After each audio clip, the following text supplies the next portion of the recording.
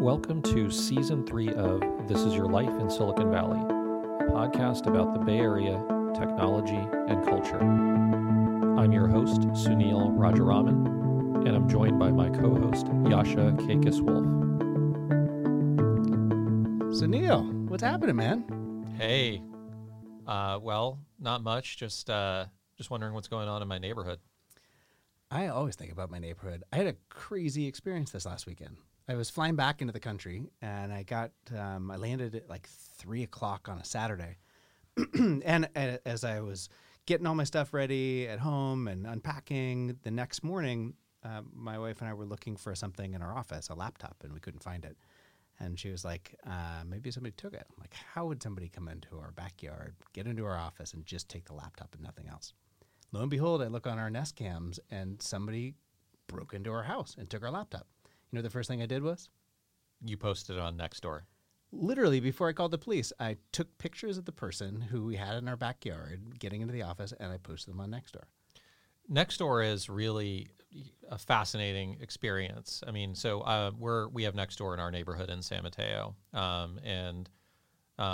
you know, it has really, really good aspects to it. I think people sell a lot of stuff on it. I've sold a couple things on it. And like what? What did you sell? What did you sell? We sold a bike trailer on it. Really? Yeah. Cool. I didn't even know you could sell things on Nextdoor. You can sell things on Nextdoor. But, you know, some others have criticized Nextdoor for, you know, crime alerts and things like that. So we decided, you know what, we're going to have the co-founder of Nextdoor on the podcast to talk about, you know, whether Nextdoor is having a positive impact on the communities that it's in. You know, it's pretty cool. In the 30-plus interviews that we've done, I think we've only had less than 5 or 6 people who are actually from the Bay Area. Yeah, and Prakash is an incredibly thoughtful guy, clearly well-read, and I'm glad that, you know, this level of thought is what's going into a product like Nextdoor. This was a great interview. I think you'll enjoy it. Enjoy. And we're recording. Cool. Welcome to the podcast. Thank you for having me. Do you go by Prakash? I do. I also go by Proc for people who've known me for a long time. PJ for people who can't pronounce my name. How many years do you have to know you before you're allowed to call you Proc? Oh, it starts right from the jump. Really? I'm very friendly. I'm very approachable. If you want to call me Proc, you can call me Proc. But Wow. Prakash is more kind of the professional identity, I think. Yeah. Yeah. We are... What are you going to do, Sunil? What are you going to call him? No, I mean, you know, so... Do you go by anything else, Sunil? No, I don't. We're both, you know, we're both South Indian. We're both over 6 feet tall. That's correct. I have a theory on this, that it's because none of our ancestors ate hamburgers. That is correct. And we basically screwed it up. The last time you and I hung out, I think we ate hamburgers at my office. That's right. So Yeah. we're outing ourselves as bad, you know. My mom knows. I don't know if my grandparents know, though. But Wait yeah. a minute. This is why both of you are like 7 feet tall? Nutrition. I think it's all about nutrition. Wow. I'm Yeah. impressed. You know, this is funny. We've done probably about 35 episodes of this podcast. This is the first time, and I think it's because we have new equipment today. Yasha hasn't opened with the question that we open with. I'm just getting there, Sunil. You're getting a little I'm super warmed up. excited about it. Proc, where'd you grow up? I'm glad you asked. I grew up in Hayward, California, a.k.a. The Stack is what we call it back in Hayward. So just right across the Bay Bridge, or the San Mateo Bridge. But I've stayed here since. I've never left the Bay Area. Can I ask you why they call it the Stack? Yeah, they call it the Haystacks. And Oh. the reason for that is I think because it used to be farmland way back in the day. My high school mascot actually was the farmer at Hayward High School. So, Wow. Ooh, that's solid. yeah. What did you? Hayward High What School was that? Farmers. Do you remember your chant? We didn't really have a chant. In fact, we didn't even have a mascot, and somebody in my class decided that it was time for us to have a mascot, and so he would just dress up like a farmer and like run around and get people charged up. A guy named Greg Green. Shout out to Greg Green if he happens to be listening to the podcast. I'm sure you can find him on He's- Twitter or Facebook and tag him. I'm sure he's out He's there in the probably universe. still in the Stack, hanging out the Stack. So People Pete do Hayward's stay. changed quite a lot, right? I mean, it's now it's kind of getting what, gentrified? Is that the Yeah, I think so. My parents left Hayward probably 20 years ago, actually, 20 years to the year. And when I was there, it was a really convenient place to live. It was right across the bridge. My dad used to commute from Hayward all the way to Sunnyvale. And that was actually a reasonable commute back then. I think it was about a 35, 40-minute commute. And today, I think it's probably much worse than that. I don't do a lot of driving here in the Bay Area, but I've heard it's much worse now. You've heard. So where I've do you heard. live now? I live in San Francisco. Yeah. So I live in Lower Pacific Heights, and I walk to work, which is nice. It's like my 30 minutes of, time to think and listen to podcasts and, kind of catch up on life and have a little bit of a moment of silence in my head. That's the way to And be. Yeah, it's cool. When you're growing up in a suburb of San Francisco, is the city of San Francisco like a place that you think that you want to go, or is it even a part of the thought process for you and your friends growing up in the It's Stack? interesting. When I grew up there, I don't remember ever going to San Francisco with my friends. I always remembered San Francisco from the perspective of a tourist, really. So Yeah. we would have family that would come into town or people that were visiting us, and we would go out to the city, and we would do the exact same things every time we came to the city, which is we would go to the crookedest street on Lombard. We would go look at the bridges, all the Ghirardelli touristy stuff. Square. Ghirardelli Square, Get a Red Bull. Chinatown. See, I think that might be an Indian thing because Yeah. that's what you do when your relatives come to town. You take them That's to right. see the Golden Gate Bridge. You go to Vista Point, Ghirardelli Square. It's actually what they say, Ghirardelli Square. Ghirardelli Square, that's Yeah. correct. I What was I interesting, did the though- same thing when I was a tourist also. The same thing. I'm not Indian. Yeah. Well, Yasha has a very unique background. That's another podcast. You got to talk about the hippie commune at some point. Oh, my. But San Francisco's a great tourist town. Like, It really is. It's great. The one thing I do remember is with my grandparents, I used to come out every once in a while because my parents both worked.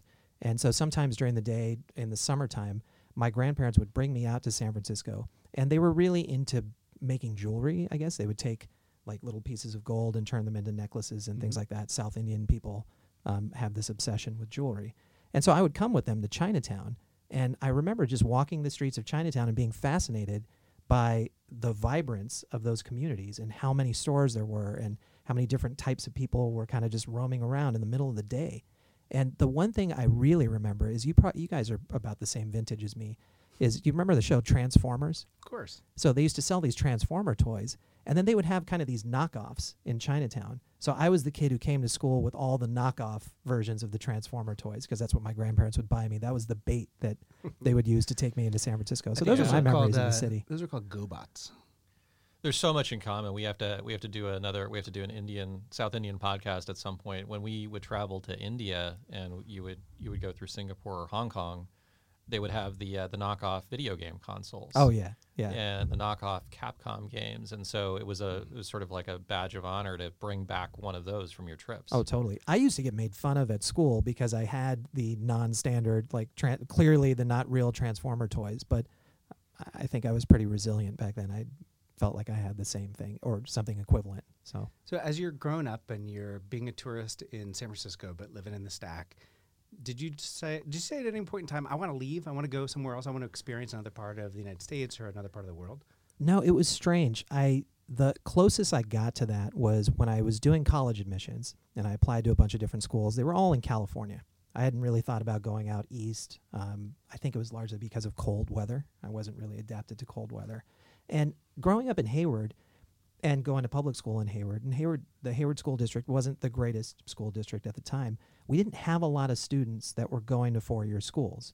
Probably 20% of our graduating class, maybe, if that. And, we had a graduating class of maybe 200 people. So when I thought about where I wanted to go to school, I just wanted to be somewhere close by to the people that I knew were also going to school. So I ultimately ended up at Berkeley, but the one choice I had was either going to Berkeley or going to UC Santa Barbara. And Santa Barbara, if you guys have been to the campus, right. it's beautiful. It's Isla Vista and the beach and everything. And I think my dad rightly recognized that it was a little too beautiful. And he, being a Cal alumnus himself, was like, nah, I think you're going to go to school 15 minutes from home and you're going to live at home the first semester that you go to school. So I actually commuted to Berkeley my first semester at Cal. Ooh, does that change your experience at Cal? Absolutely. Yeah. Absolutely. Not I felt for the better or for the worse? For the better? much for the worse, right? Yeah. And I think I was a little young when I started in college. I'd skipped the second grade, so I was only 16 years old. And I think my parents were aware of, the fact that I'd never lived on my own, that I'd never been away from home. I never went to boarding school or spent summers abroad or any of that kind of stuff. And so they're like, we got to keep an eye on this kid. He's a little young. He's a little reckless. Let's make sure he stays at home. And so I remember I would take Bart into school, and then I would come home in the evening just as everybody else was going to go have dinner or do other fun stuff or whatever it was they were doing. And then I would have to drive back on the weekends if I wanted to see any of my friends. And I remember going back to my parents and saying, hey, look, I really want to live on campus. And I just saw a posting on the wall for a unit at one of the dorms. Can we consider this? And luckily they said yes. And So you were like the Kobe Bryant of high school students, dropping out of high school straight into the pros of Berkeley. If you, I don't know. I was just a little early. Just a little Okay, early. Just a little early. Okay. Just a little early. What was the? I want to just quickly cover the Berkeley years. What was the best sporting event you saw while you were at Berkeley? You know, I was there. I was the same year as Jason Kidd. Yep. And Jason Kidd and that team, it was just phenomenal. It's really hard to describe the experience of being at Berkeley because I don't know that Berkeley has experienced that kind of excitement around a team like when Jason signed. Jason was the highest, the most recruited player in the country. People thought he was going to go to Kansas or North Carolina or Duke, one of those powerhouse schools, and he ended up staying home. You know, he grew up here in El Cerrito and in Oakland, and he ended up coming to Berkeley. And I remember the whole excitement of just getting student tickets, you know, season tickets to go to those games. And so I remember it wasn't on campus, but I remember being in the dorms when we upset Duke in the first round of the NCAA tournament, and the whole campus was electric because nobody expected us to beat that team. It was Bobby Hurley, Grant Hill, Christian Laettner. I mean, some real tough competition, and we got out of there with a win. So that for me was probably one of the highlights of college in terms of sports. Were you a Warriors fan at the same time? Yeah, I've been a Warriors fan growing up, and we were terrible for so many years. Jason Kidd's team, while you were at school, could have taken the Warriors at the time? Yeah, probably. I mean, there were some good players on that team. Lamont Murray was on that team, Monty Buckley, Jason Kidd. Yeah, I'm trying to think of who was on the Warriors at that time. And I think late 90s would have been, wow. Mid 90s, yeah. Wow. Like 92 to 96. So that would have been post Weber, Mitch Richmond, Yeah. the Run TMC teams, Hardaway. Yeah, if you look back, that Run TMC team was not together for very long, actually. Yeah, So they had the best offense in the league. All right, let's talk about What talk happens about after this Berkeley? stuff. So let me try to connect this somehow to Nextdoor. So What happens after Berkeley, though? What do you do? Like, what? So I actually dropped out of school. This is part of my story. Is I ended up dropping out of school. Part of that was because I had come into school undeclared, and my senior year I was still undeclared, and so I got a call from the dean of the College of Letters and Sciences, which is never a good thing. Like, a dean should never call you while you're in school. And I remember him sitting across the table from me and saying, "Son, I'm looking at your transcript, and it's not clear to me what your objective is here at the university." Your What do senior year. Yeah, this is my senior year and I'm undeclared. And I said, well, I think I want to do computer science. And of course, I'd taken a lot of computer science courses, but I'd also taken a lot of other courses, like Integrative Biology 33, the study of dinosaurs. I had taken the Sociology of Sport, which was a fantastic class. And so I was sort of exploring all of these different interests, which was great. I think it all connects back to what I'm doing today in this weird circuitous path. But I remember telling him I want to do computer science, and he said, you're going to be here a while. You got a lot of work to do. And I said, well, tell me what's my fastest way out? What's my closest degree? And he said sociology. And again, South Indian kid with parents who gave me two options. You can be an engineer or a doctor. Sociology was not on the menu. And so I kind of thought to myself, what am I going to do here? And I'll admit that it wasn't the most well thought out plan, but I ended up taking a job at a company called Excite. And this was during the first .com boom. And now here I am, I'm 20 years old. I'm working at this job where I'm doing data entry, but I actually know how to program. And so I'm looking at the tasks that I'm doing every day, which are repetitive and clearly could be automated. And so I start writing scripts to automate the work that I'm doing. And all of a sudden, the guy who's looking at the TPS reports on productivity by, data entry person, I'm an order of magnitude more productive than anybody else on the team. And he said, what are you doing? And I said, well, I actually know how to program. And that actually launched me into a career as a software engineer. So through that experience, I met a lot of really interesting people in that formative experience. People like David Z, who is now on my board at Greylock. He was the general manager of our division. I used to build tools for him back in the day. Folks like Joe Kraus, who was one of the founders, Ryan McIntyre. It was just an incredible time of learning because everybody was figuring out how to build consumer internet applications and what that would look like. I think the diasporas from some of those companies back then. I was at Yahoo at the same time. Oh, yeah. And it's just powerful. We were all hugely trying to figure stuff powerful. out. That's a cool story. Well, Yeah. I'm a few years younger than you two, but I do remember Excite. I do remember Excite well. But the funny thing about that story is actually for a while you were the Kobe Bryant, but you ended up as the Darius Miles since you dropped out of Berkeley, right? That's right. D Miles That's right. or Kwame Brown or what? I mean, everybody drops out of. Everybody I goes was giving you a pro hard time. early, right? Yeah.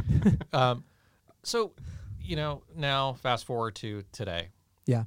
and you decided to work on kind of a very important problem, and it just does feel like we're going through this phase where people are feeling more and more dissociated with their neighborhoods, their existing environment. Talk about how sort of the brief origin story of Nextdoor. Yeah, so it was the summer of 2010, and we were looking for an idea. We had just come off of a pivot of a failed idea. We were working in sports. My co-founders and I had started a company called Fanbase, and upon discovering that it wasn't going as well as we thought it was going to go, we had raised a bunch of money, 2 rounds of funding. So Bill Gurley at Benchmark had funded us. Jason Pressman at Shasta Ventures had also put in money. So we'd raised, I think, $12 million. But now we're at a point where we have no idea. And 7 of the team members, including the 3 of us original founders, carried over to the new idea. So for those of our listeners not parlant in VC, okay, so this sounds like you came up with an idea, raised $12 million. There's some missing pieces in there. Like what was that original idea? What was the idea, and why was it?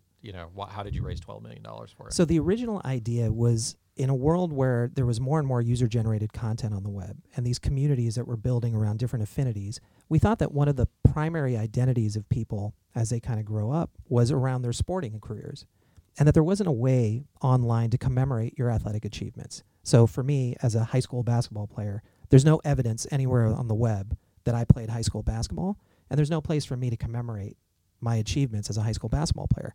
And so in the same way, for Division III lacrosse players or field hockey players at different universities, they just don't have a space on the web. And we wanted to build this community-generated, almost IMDb-like resource for anyone who had participated in sports at any level, so that LeBron James, Michael Jordan, Joe Montana. How many people is that? It's actually a pretty big addressable market. It turns out that people like Reid Hoffman and Bill Gurley and others that we talked to kind of thought, hey, this could work. And the business model behind that would have been merchandising and photo books and scrapbooks and a lot of different ideas that we had around commerce. Ultimately, it turns out, as I think we're probably concluding in this very moment, that nobody actually cares about my high school basketball career, including me. So ultimately, the demand just wasn't there. And so when we came back to the company, we knew a lot of those people were really, really passionate about sports. And we went back to them and we said, hey, the sports idea isn't working. We're probably not going to stay in sports. So for those of you who want to stay and kind of do a full reset and learn how to build a business, stay.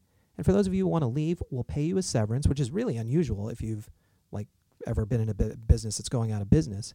And we'll help you find new jobs, and we'll part ways as friends. And half the company left.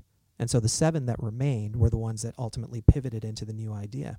So coming back to the Nextdoor origin story, that summer, it just so happened there was a New York Times op-ed written by a guy named Charles Blow, who's now kind of a social justice maven. At the time, he was a columnist for the New York Times. He wrote this article about our retreat from physical communities into digital communities. And at the time, thinking back to 2010, this is when Facebook was ubiquitous and mainstream. LinkedIn was coming on board, Twitter. And so people were more and more comfortable with these online identities, but it was consuming them. And he cited this Pew Research study that had just come out that said that 29% of Americans know only some of their neighbors, which really implies few, and 28% of Americans didn't know a single neighbor by name.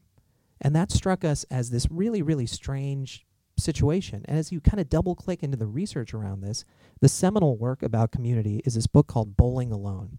It's written by Dr. Robert Putnam, who is the head of the sociology department at Harvard. And he writes about this precipitous decline in community dating back to the 1960s. And the reasons for that are, and I'll tie this back to kind of the modern context, but back then you had a proliferation of cars, so people became more mobile. People started to get televisions in their homes, so they became more insular because of technology. And then lastly, there was a generational shift. The children of kind of the World War II era were anxious to kind of get out of the communities in which they lived and go out to the coast and move around. And so all of that started this precipitous decline in community that is now continuing to today. So the circumstances were pretty ripe for us to think about, well, how can we counter this sociological phenomenon? And is there a technology solution that would make it such that you could not just communicate with friends and family around the world on Facebook or your professional network, So but your neighbors? this sounds inspiring, and a lot of people are probably listening to this saying, "Wow, I want to quit and work for Nextdoor." Yeah. Let me push on it though a little bit. And are you, and by you I mean co-founders of social media companies in general, are you actually succeeding at this? Because Yes. people feel more, it just feels more divided than ever. And so I'm on Twitter, one moment it feels like the world is going to end. I could be on Instagram, I feel like you could feel envy around the way you go on Nextdoor, you might hear about criminal activity in your neighborhood. So why do you say you're succeeding? Yeah, we get stories almost every day, and we share these out with the company every week, these inspiring stories of how just by knowing your neighbors, you're actually safer, you're more prosperous, you in fact live longer. This is all proven out by Dr. Putnam's research as well. So here's an example. In the most dire of circumstances, if you don't have access to your community, the community in which you live in, as an example, Hurricane Harvey in Houston, the first day of the floods, the local 911 dispatch center in Houston was overrun with calls, 90,000 calls in that day. And so there's a story on Nextdoor, a woman standing on the roof of her home, unable to get through to 911, hitting a busy signal. She sends an urgent alert out through Nextdoor, and a neighbor responds within a minute saying, "We know where you live. My husband is out in a canoe rescuing other people and dropping them off at the local high school gym for shelter. We're going to come get you next." So that's an extreme example of people under real duress. But even the most banal examples, so everyday things like trying to sell a used couch, reuniting with a lost pet, what ultimately ends up happening is there's an online to offline activation of social capital. So social capital is this thing that Dr. Putnam describes as having eroded. And when you have communities that are high in social capital, outcomes across the board get better. So how do you really build the social capital?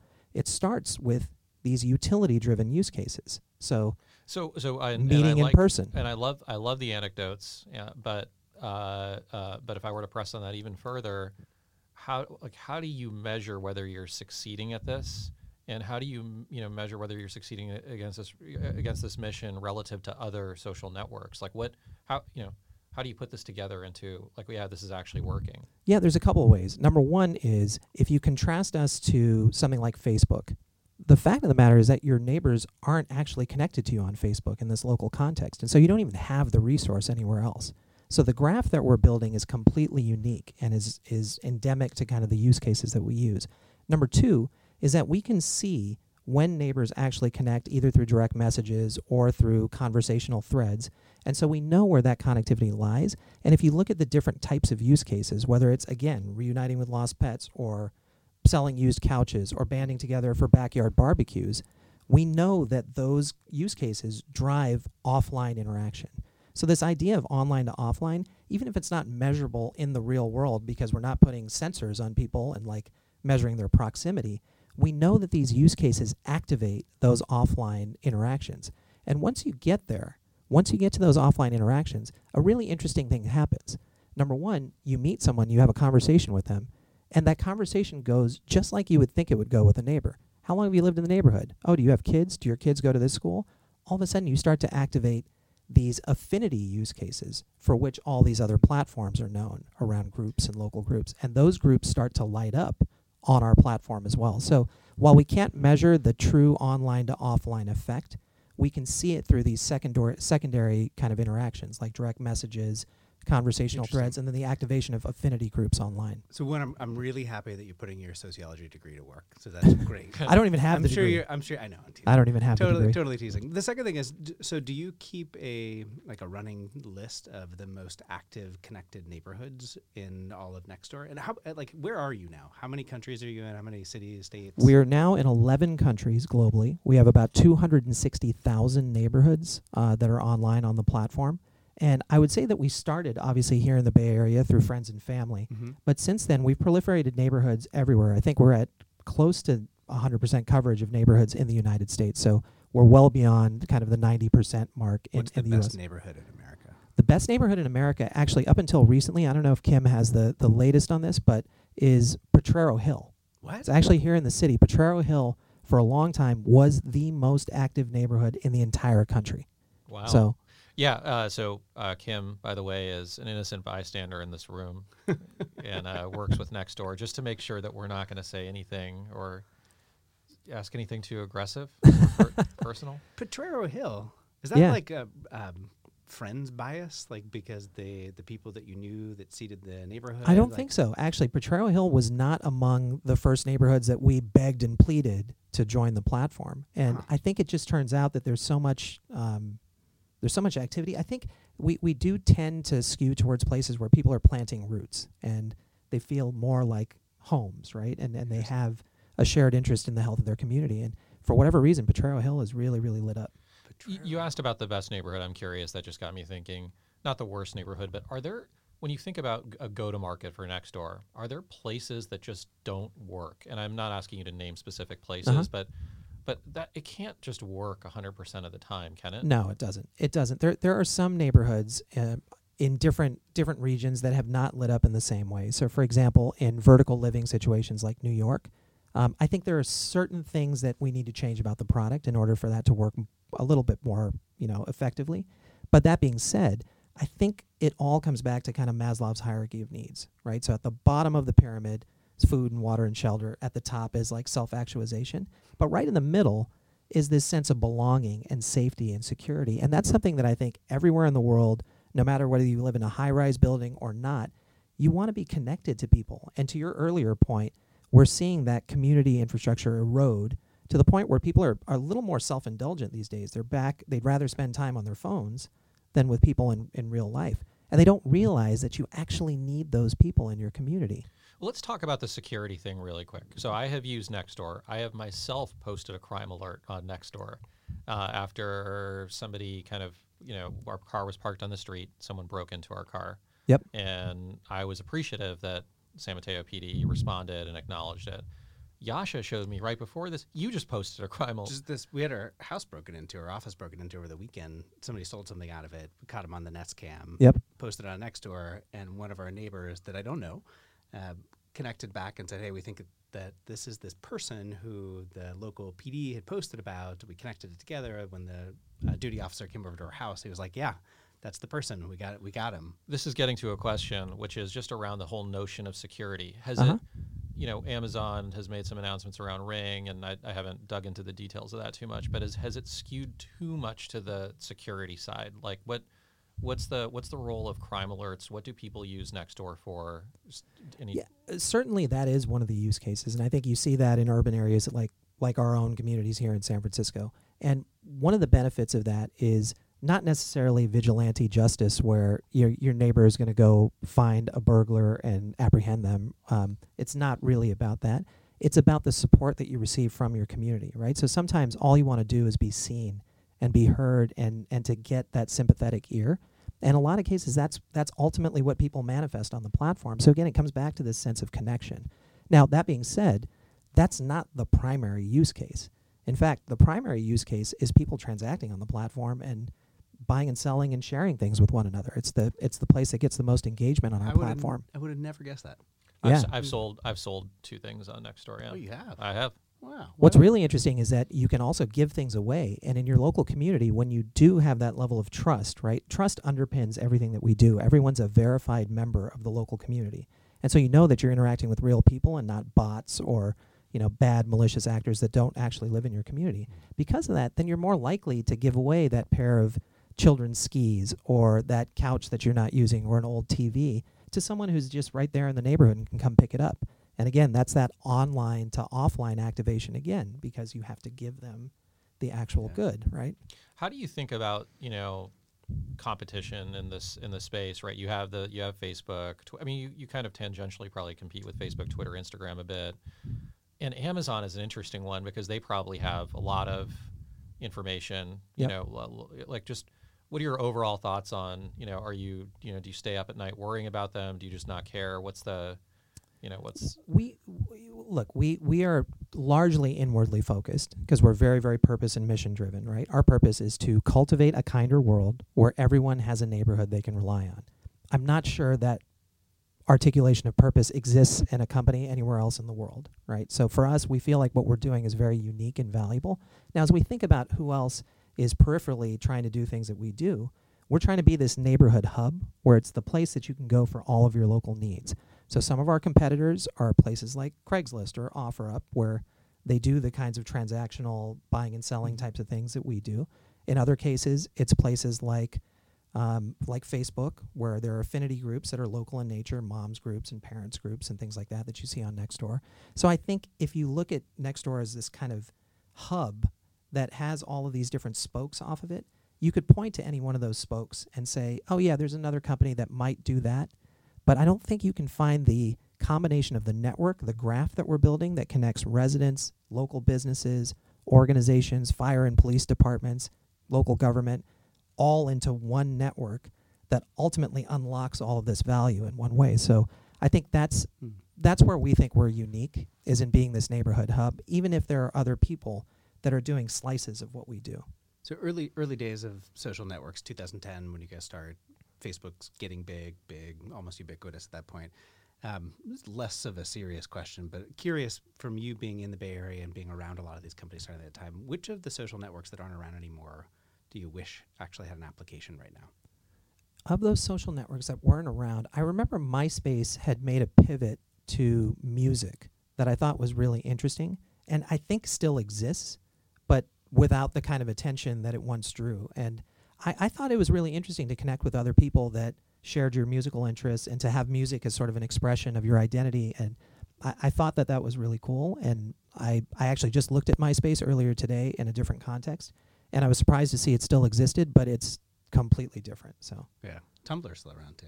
I think Tumblr's still around, yeah. Tumblr, are they? Yeah, it's just kind of degraded into, there was a Twitter thing about, there was a celebrity taken down by old Tumblr posts. Really? Camila Cabello, the singer. Oh, yeah. So she had some stuff on there that was, I don't know. Boy, don't put stuff on social networks, Anil. Yeah, you gotta go through pretty thoroughly these days, right? There was your sports guy. There was Josh Allen, the Bills quarterback, almost got taken out for tweets he sent when he was 16. Oh yeah. Yeah, I think even Nick Bosa went through some of that as well. So yeah. Pretty hard times out there. What's the sports team that you care most about in the Bay Area right now? Oh, by far the Warriors. The Warriors, I love basketball, and I've been a Warriors season ticket holder for 15, 16 years now. So my wife and I go to a lot of Warriors games. In fact, I'm going Saturday as well. So we're recording this at the NBA trade deadline, and yes, Andrew Wiggins is the latest Warrior. Yeah. See, Kim is not getting nervous enough. I mean, so we're not asking hard enough questions, but I'm going to ask Andrew Wiggins. Come on, really? So, my initial response was, that's a little unusual. That being said, he's 6'8". He's positionally a true 3. He's a true small forward, unlike D'Angelo Russell. So when you think about Clay and Steph coming back, he actually has a position that he can play. And I think there's something about culture. We had Draymond Green come to the office and talk to our team about leadership and culture and teamwork. I think there's something to be said for taking somebody who's got a lot of raw talent, who's young. I didn't realize, because it seems like Andrew Wiggins has been in the league forever. Mm-hmm. The guy's only 24 years old. Really? So, yeah, he's only 24. He turns 25, I think, in a couple of weeks, so we'll throw him a birthday party or something out here. But that being said, I think a guy like that is coachable. And I think in the right culture, you could probably activate. He was a number 1 draft pick. Yeah. No, I'm a Cavs fan. I mean, I think I went to high school in Cleveland. I was so glad we got rid of him. He's a ball hog. He's selfish. But do you think that actually can happen on a team where you've got Steph Curry and Klay Thompson? Kevin Durant and Draymond almost got into an altercation last year on the sideline, which effectively ended his career as a Warrior. When you hit 25, it's just like you start to self-actualize and you recognize things that are going on around you. The Wiggins thing is going to be a meltdown. I can't believe you've already talked yourself into it. I'm giving it a shot. I believe in Bob Myers. I believe in that front office. So they've made some good calls. What's your reaction to the Super Bowl? I'm definitely disappointed, but again, maybe this is a rationalization on my part, but I didn't expect to be in the Super Bowl. I think we're a year ahead of schedule, and I think we punched above our weight class this year. And knowing the composition of the team and the folks that are coming back, and it feels like all the pieces are there. You can imagine Garoppolo getting better. You can imagine Shanahan being reflective about his experience and kind of plugging that back in. The defensive line stays together. I mean, it's a well-assembled team. So we're gonna press on the sports a little bit. okay, They're up by 10 points in the fourth quarter, and you've got a running game that's just destroying the Chiefs. yeah, 7 yards a carry or something, right? Yeah. Why don't you what's going through Kyle Shanahan's head? Why doesn't he keep running the ball? I'm not sure. He If definitely. you're head coach, do you run the ball in that situation? Yes, I definitely would keep running the ball, both to kind of extinguish the clock and to take out chunks of yardage. But I don't know. We'll have to ask Kyle. But Look like you. I think when you start to run the ball because you're playing defensive offense, like you kill your momentum. Like that's a real thing. You know what? Bay Area sports fans have been spoiled for a long time. Giants we've had 10, it pretty 12, good for 14. a while. We've had it pretty good. Warriors, 15, 17, 18, or yeah, that's right. So, We're doing okay out here. yeah. I think We're doing all right. We're getting close to time, so I wanted to seed a question for you, and I know Sunil wants to poke on a couple others, but I want you to think about the social networks that you spend your time on today, and who there you pay attention to that you think our listeners might be also interested in getting some value from. So what do you think about that? Increasingly, I've been really interested in this kind of space of kindness and understanding kindness and like the effects that kindness has on society. We're inundated with bad news. There's a woman who's really interesting. Her name is Kelly Harding, and she wrote a book called The Rabbit Effect, and it describes how kindness and just acts of kindness and community can actually impact your health. There's this whole area of study. I don't understand it well enough, but it's epigenetics, which is about how chemical bindings to your DNA can actually change your physical well-being and health. And a lot of that is thought to be because of like psychological effects of kindness and wellness. And so I think she's really, really interesting. So I've started following her. On Twitter or on Twitter. Yeah. Yeah, on Twitter. And she just released a book called The Rabbit Effect, which is really, really interesting. On Instagram, again, in the spirit of like positivity, I love what Will Smith is doing on Instagram. I think he just brings such joy into the world. He talks about interesting things. He's inspiring. And for me, people talk a lot about how social networks are, crushing our brains and making us depressed and divided and polarized. And I try and actively avoid engaging in the stuff that I know is just fodder for that. And when I go to social networks now, and especially places like Twitter, I want to engage with people who, Bill Gurley is a great follow in terms of technology and investing and thinking about the public markets. And, I want to follow people from whom I can learn and understand new things or who inspire me. So we had Kate Clark from The Information and TechCrunch as one of our recent guests, and we actually asked her this question outright. Do we think we're in a place where journalists just don't like tech and vice versa? What are your thoughts on that? I mean, I think you'd have to ask the journalist, but my understanding of this, and I follow people like Kara Swisher. I think it's about the same relationship that journalists have to politicians. Almost, it's this desire for accountability and transparency and understanding. What is it you're trying to do? And sometimes tech companies step into situations or say things that really, kind of blow your mind. You're like, why are you doing some of that stuff? For us, it's all about kind of coming back to that purpose, right? And being true to the purpose of, again, our purpose is to cultivate a kinder world where everyone has a neighborhood they can rely on.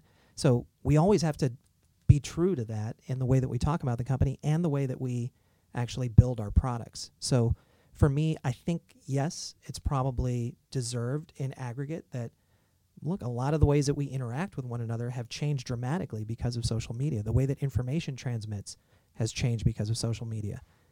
There's some culpability and accountability that we as an industry need to fess up to. But in terms of how journalists feel about it, I kind of think it's the same relationship to any industry: financial services, politicians, tech. Most unexpected Nextdoor use case? I'll bring back one from way back in the early days. So this is back when we were begging people to use the platform. Someone in, I believe it was Woodside, which was one of our first 4 neighborhoods, lost a boa constrictor and put it out there that like my boa constrictor went missing. And of course people freaked out. They're like, oh my God, there's a boa constrictor loose. God, the number but of they times got that's happened to reunited. me. So many times.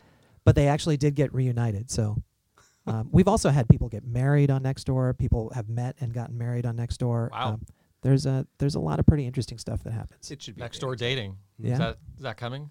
I don't know if it's going to be a product feature, but I don't know if that'll work in neighborhoods though. That could actually be kind of that could go wrong, right? It might. I mean, it might. well, We're in a all world, looking for that there's connection. actually in a world where loneliness is an epidemic, particularly among elderly populations, people want to build relationships, and if those relationships ultimately become romantic relationships, even better in some cases, right? It's really about that feeling of loneliness that has pervaded us. Well, this was great. Thanks for joining us. We found the only Andrew Wiggins fan on the west Anywhere? of the Mississippi. I don't know. I'm Welcome to excited. the Bay, Andrew Wiggins. Welcome to the Bay. And happy almost birthday. Yes. Oh man, Andrew Wiggins. I think he's going to be a terrible warrior. I've never seen the side of you. I mean, I have strong opinions on sports. I mean, I also think that you should probably run the ball when you're up by 10 in the fourth quarter. Don't lose the momentum, Sadil. Look, I like today's conversation a lot. I think the very thoughtful approach that's clearly grounded in like building a social network that has a relationship into trying to solve a very real social problem is important. And I feel like I got a little bit more insight into the way that Nextdoor is being driven. Yeah, I mean, it is nice to know that the architects of these types of social networks, they're not thinking about the day-to-day noise that we think about, like, oh, what crime alerts are popping up. They have a much longer view, and I was refreshed to hear that from Prakash. Maybe we could submit him for the next CEO of her Facebook. No comment. No comment. Hey, listen, if you liked the podcast as much as I like Sunil, please, on the place that you found the podcast and listen to it, go rate us 5 stars. We hope you enjoyed today's episode, and we'll See you talk next to you time. next time.